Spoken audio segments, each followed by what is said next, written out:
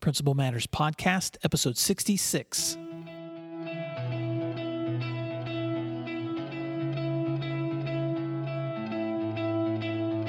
Guess what? It's a great big world out there, and you don't have to be scared, 'cause it's all yours for the taking. I know that your dreams are big and bright, and God gave you this life to do crazy things.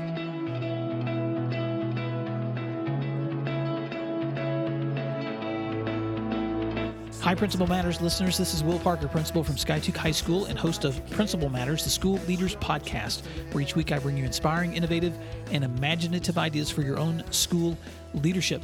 This week I want to talk about what factors predict student success. If you're listening to this at the time of its recording, we just wrapped up our school year at Skiatook High School with some amazing time with graduation and celebration. And if you want to check out previous posts about celebration ideas for the end of the school year, you can check out my previous post, which was celebration ideas for finishing the school year. And you can check out all kinds of resources like that one at my website at williamdparker.com. If you want to subscribe for free weekly updates, I'll give you an ebook called 8 Hats, Essential Roles for School Leaders, or you can check out my book, Principal Matters, the Motivation, Action, and Courage Needed for School Leaders at my website or at Amazon.com. A while back, I was having lunch with a friend who works in petroleum engineering, and he's much younger than I am, but he's very smart. And as we talked about the kinds of research and data that he uses to determine where his company drills and explores for oil, he asked me a really important question that no one had ever asked me before. You know, investors are especially interested in their ability to determine whether they should drill in a certain area, especially in the oil market. And he was probing me with the question of what qualities exist in schools that make them great investments. But here's actually how he asked the question. He said, and I'm going to quote this, he said, "In a meta-analysis of student data, what would you say are the most significant factors for predicting student success?" Now, I had to ask him to repeat that question because in all the years that I've been in education, no one has ever posed a question to me like that, in that framework. And let me just first tell you what I said, because looking back now, I realize how much time I should have reflected before I spoke. Because when he asked me what kind of meta-analysis of student data predicts student success, I really did not think about any research that I had ever read. I just thought about my own practice. And I gave him what I realize now was a very stereotypical answer.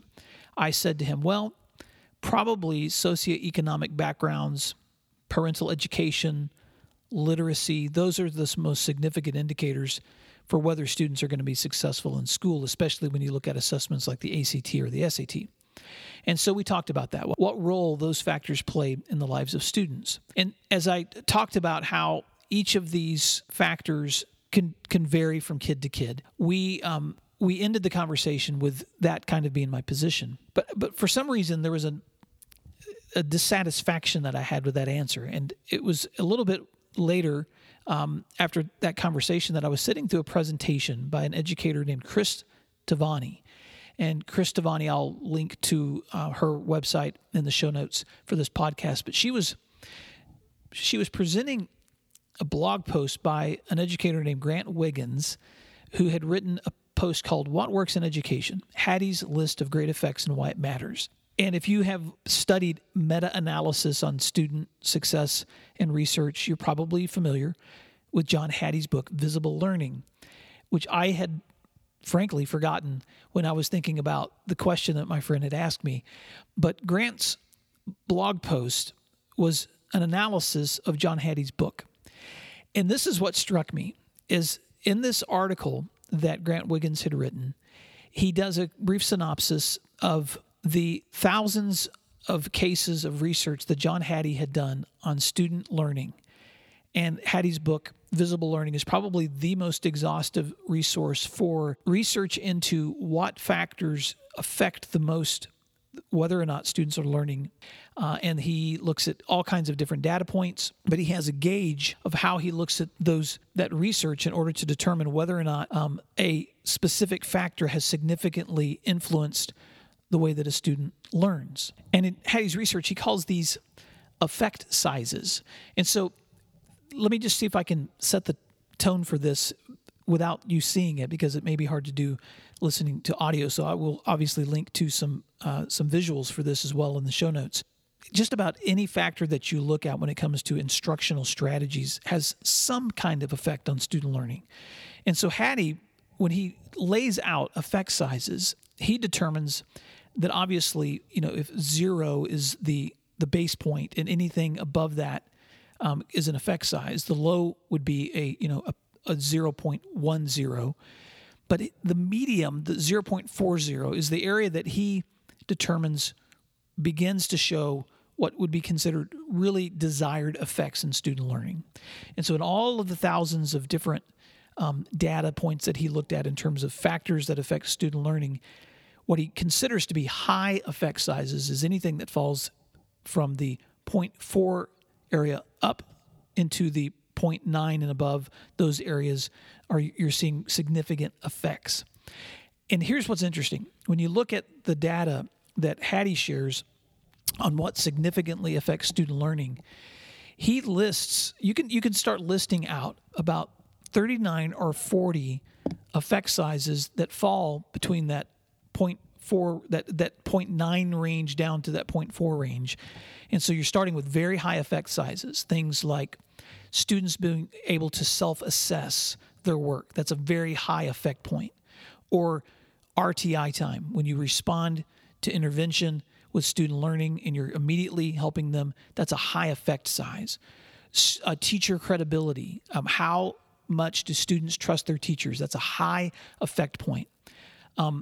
Teacher clarity, how clearly teachers teach. And so there's a great list that Hattie has put together of the highest effect factors when it comes to the significance in student learning. And if you begin walking down that list, here's what's interesting. When you get down to about 39, 40 on that list of effect sizes, you finally get to, guess what? Home environment and socioeconomic status.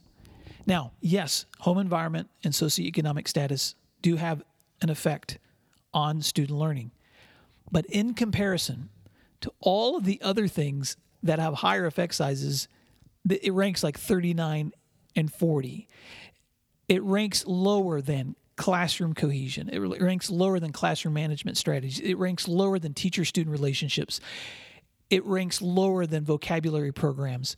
And so when I looked at this post and I thought about that conversation that I had with my friends, suddenly I was embarrassed because I realized I had fallen into the same trap that so many of us fall into when it comes to student learning, which is assuming that a student's background will determine their outcome. And we all know that's not true.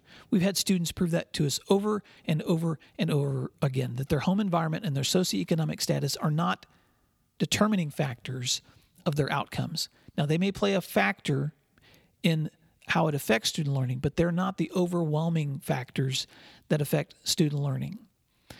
I think instinctively as educators, we know that every student has the capacity for great learning, regardless of his background, regardless of his or her handicaps. But I was guilty of this easy generalization by classifying students' backgrounds higher than other factors. So this week, I just want to challenge you. As you think about what factors predict student success, don't fall into the same traps that often as educators we do, where we quickly reach judgments on students or on student learning based on factors that are beyond their control. And of course, this is substantiated through lots of other research. There's a great article that ASCD put out in 2005 on high-performing schools in high-poverty areas.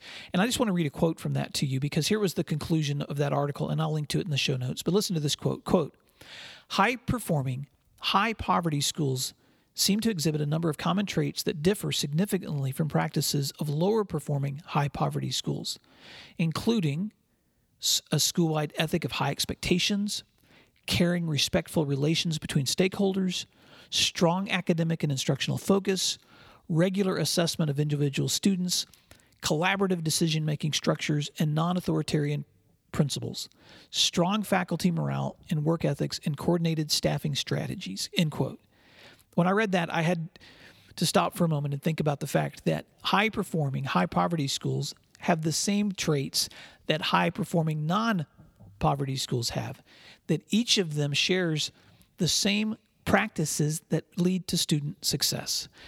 And so when you look at what factors predict student success, let me just encourage you with some reminders of common traits that all great schools share. And that same article from ASCD lists 8. And let me just list those for you really quickly. Number 1, the belief that all students can succeed. Number 2, high expectations. Number 3, collaborative decision-making. Number 4, teachers who accept their roles in student successes or failures. Number 5, strategic assignments of staff.